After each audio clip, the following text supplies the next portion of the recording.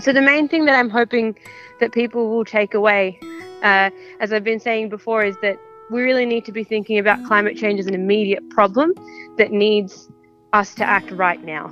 And we can do that on very many different levels. And it might not be possible for everyone to be involved in political advocacy, but that doesn't mean that you can't make small, tangible changes in your own life to help us in the fight. So it's really about trying to create a community spirit and giving people the tools to do what needs to be done to make sure that we don't end up in a larger crisis than we already are in. That is the convener for next month's National Doctors for the Environment Conference, Manus Sarapalli. I'm Robert McLean, your host of Climate Conversations, and this is the latest episode. Welcome. It's great to have you on board. Climate Conversations is assembled here in Shepparton, in northern Victoria, Australia, on the lands of the Yorta Yorta people. Yes, the stolen lands of the Yorta Yorta people. I pay my respects to elders, past, present and emerging. Climate Conversations was fortunate to catch up with Manus and have a chat to her about the upcoming conference. Let's have a listen now to what she has to say. Is this the first such conference organised by Doctors for the Environment? No, definitely not. So Doctors for the Environment holds an annual conference every year, and it's called the IDEA conference. And it's rotated through each different state because it is a national conference. So this year it's being held in Melbourne. The last time it was held in Melbourne was back in 2017. And that was the first time I attended it as a medical student and was extremely impressed, and the reason why I joined the organisation. Last year it was meant to be held, I believe, in South Australia, but unfortunately due to COVID, it was held completely online. But we still had an excellent attendance with about 200 medical professionals attending it virtually. So where will this year's conference be? Where's the venue? So the venue for this current conference is the University of Melbourne at the Design Building. And then on top of that, we also have a social event on the Saturday, which will be held at South of Johnston in Collingwood. And so when is this happening? So it's happening on the 4th of September of 2022. On the 2nd, we have some workshops, including media training and cultural competence training that will run from 3:30 till 5:30. And then the Saturday conference begins at 8:30 and then ends on the Sunday at around 4:30 p.m. And I can tell you a bit of broadly if you'd like around the themes, but I can move to that later if you'd like. No, I was going to ask you about the theme. The theme is time to act. So yeah. Tell me about that. So as you know, obviously we're in a very critical period when it comes to climate change. And I think we've spent enough time talking about whether it's real and debating the science. That's no longer really the issue. There's almost unanimous consensus that it is an issue and that we need to act now. And we really thought it would be appropriate, particularly given the election that just occurred, that we give the theme to this conference to be time to act. And the way that we explore that in this conference is 4 broad themes. The first is sort of global and national, so what we can do on a larger scale, looking at things like green technology, which was going to be presented by Saul Griffiths, and also looking at things like economic policy, which Tim Buckley is going to present for us. Secondly, we wanted to move to more community level things. And it was really important for us to include a very strong First Nations voice, because we really think that we need to shift our thinking primarily from a Western paradigm and work together to get solutions for this problem that affects all of us, unfortunately also affects all of us disproportionately. The second day focuses more on workplace and personal things that we can do to make a change. So, for example, as doctors, we focus on health, sustainability in healthcare.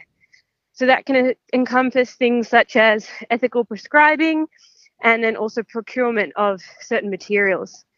And then lastly, the second day ends on personal changes. So what can we do? And one very exciting session that we have being sponsored and organized by Vic Health is the diet and sustainability session. So the last day is very interesting because it looks at very tangible things that we can do on an individual level to make a change. So does this conference have an actual goal? Like, do you think you'll achieve something with this conference? We're hoping to. The main aim of any of our conferences is really education, and then moving on from that, hopefully some action. So at a more sort of global and national level, we are obviously restrained within what our politicians do, but as an organisation, Doctors for the Environment is very involved in political advocacy. So this acts as a stepping stone, especially to junior doctors, to help encourage them engage in things such as letter writing or attending sessions with politicians with our more senior doctors to try and convince them, or not, well, it's not really convincing, trying to encourage them to really advocate for climate policy. Does your organisation have the year of decision makers? Well, they give us the time, definitely. We've met with different types of senators and they always seem receptive. We do have a Greens member coming to speak in the conference in the political session. And Doctors for the Environment broadly is also supported by the AMA. And we do a lot of the things that we write and speak about are published in newspapers and newsletters and also in other media releases. What sort of role should doctors be playing in countering the climate crisis? So this is a quite multifaceted answer, I guess. And I guess that's exactly what the conference tries to address and is the main purpose of it. So as I spoke about on an political advocacy level, it's really important to be engaged in your local politics and engage your local politicians. And as I mentioned before, that can come in the form of letter writing to tell them about the kind of change that you want and also telling them that you think that climate change is an extremely important issue.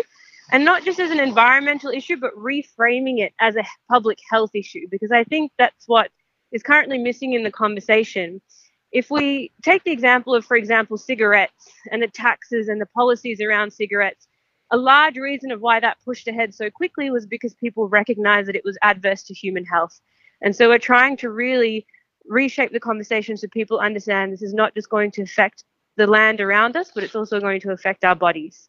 And we're already seeing that effect with more sick people entering hospitals. Can you tell me something about the organisation like Doctors for the Environment? Like, it was formed in 2001. How many members do you have? Do you know?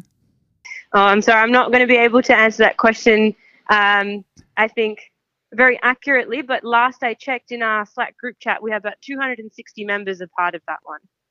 And that'd be from all over Australia, I imagine. Yes, all over Australia. How many people are you expecting at the event? We are expecting and would really like about 200 delegates. And we are reaching that goal, I think, quite successfully. We have about 150 delegates at the moment, but we have capacity for much more. So the more people that can come, the better it will be. And I just wanted to stress as well, even though it's a Doctors for the Environment conference, everyone is welcome, including all different kinds of allied health professionals and just general public, and in particular students and junior doctors who are interested in this sphere, because moving forward, these are the people that are really going to be making the change. That's a sort of a segue to my next question. So why should people attend this conference? As I said before, I think what's evident in politics at the moment is that people really do care about climate change and wanting to make a difference. And I think what this conference does is it shows already what the doctors in our organisation have been doing and have been doing quite successfully for many years. But it also gives them ideas on how they can act on very different levels. And it might not seem very obvious at first. You know that there's a problem, but it's a massive problem. So how do we tackle it? And the best way to tackle it is together. And there are very real things that we can do right now to make a difference. And that's what this conference will help you to understand. How important is the social aspect of the conference? Like, that's the informal discussions people have between themselves. Oh, extremely important. And that's something that we're very much focusing on. During the day, we've got little social activities planned, such as it's like a little ticketed system. So when you enter the conference, you pick up a number and you try and find someone else with that number, and you strike up a conversation with them the morning tea break or the lunch break. And we really want people of all different ages and all different professions to mingle. And I guess what that really does is it allows a spread of ideas, because the people that we have attending these events are often pioneers in their own hospitals. For example, Forbes McGain, who was an anaesthetist at the Western, was quite instrumental in helping shape a lot of the sustainability goals of the Western Hospital. And it's known as one of the most green hospitals in Victoria. And so just say, for example, he touches base with another Victorian hospital that may not have those policies in place. They can share ideas and talk about how they can start their own initiatives in their own hospital. So it's very important for networking. and also information and idea sharing. I've heard Forbes McGain speak, and he was excellent. He is a great speaker, very charismatic. Victoria's Chief Health Officer, Brett Sutton, is the keynote speaker, or certainly the first speaker on the Saturday. So what are you hoping to hear from him? So Brett Sutton is really, we're extremely excited to have him, and he was very enthusiastic to be a part of this conference and has been a long-term friend of DEA as an organisation. He'll really be talking about reshaping, as I mentioned before, the issue of climate change as a health issue, and talking about what we have seen through the COVID-19 pandemic and the effects of climate change and how that's been impacting us as doctors, and really what we can be doing on a political level to try and convince all of our politicians to care about this and also make a change. And he holds a very unique position, which allows him to speak to this, particularly coordinating the COVID-19 effort. And one thing we talked about was drawing links between how we all came together as a community to fight COVID-19 and how a very similar effort is going to be needed to combat climate change. So that's what you can expect from him, but I won't reveal too many secrets. What are you hoping people will take away from the 3 days? So the main thing that I'm hoping that people will take away, as I've been saying before, is that we really need to be thinking about climate change as an immediate problem that needs us to act right now. And we can do that on very many different levels. And it might not be possible for everyone to be involved in political advocacy, but that doesn't mean that you can't make small, tangible changes in your own life to help us in the fight. So it's really about trying to create a community spirit and giving people the tools to do what needs to be done to make sure that we don't end up in a very a larger crisis than we already are in. Thank you so much, Manus. And please don't forget to check out the show notes, for it's in there you'll find a link to next month's Doctors for the Environment conference. And you should attend, as it'll be a worthwhile event. That wraps up this episode of Climate Conversations. Thanks so much for your company. And until we talk again, please take care, stay safe, and please be kind, for everyone you meet is fighting a great battle. And please, if you enjoyed this episode, feel free to share it with your friends.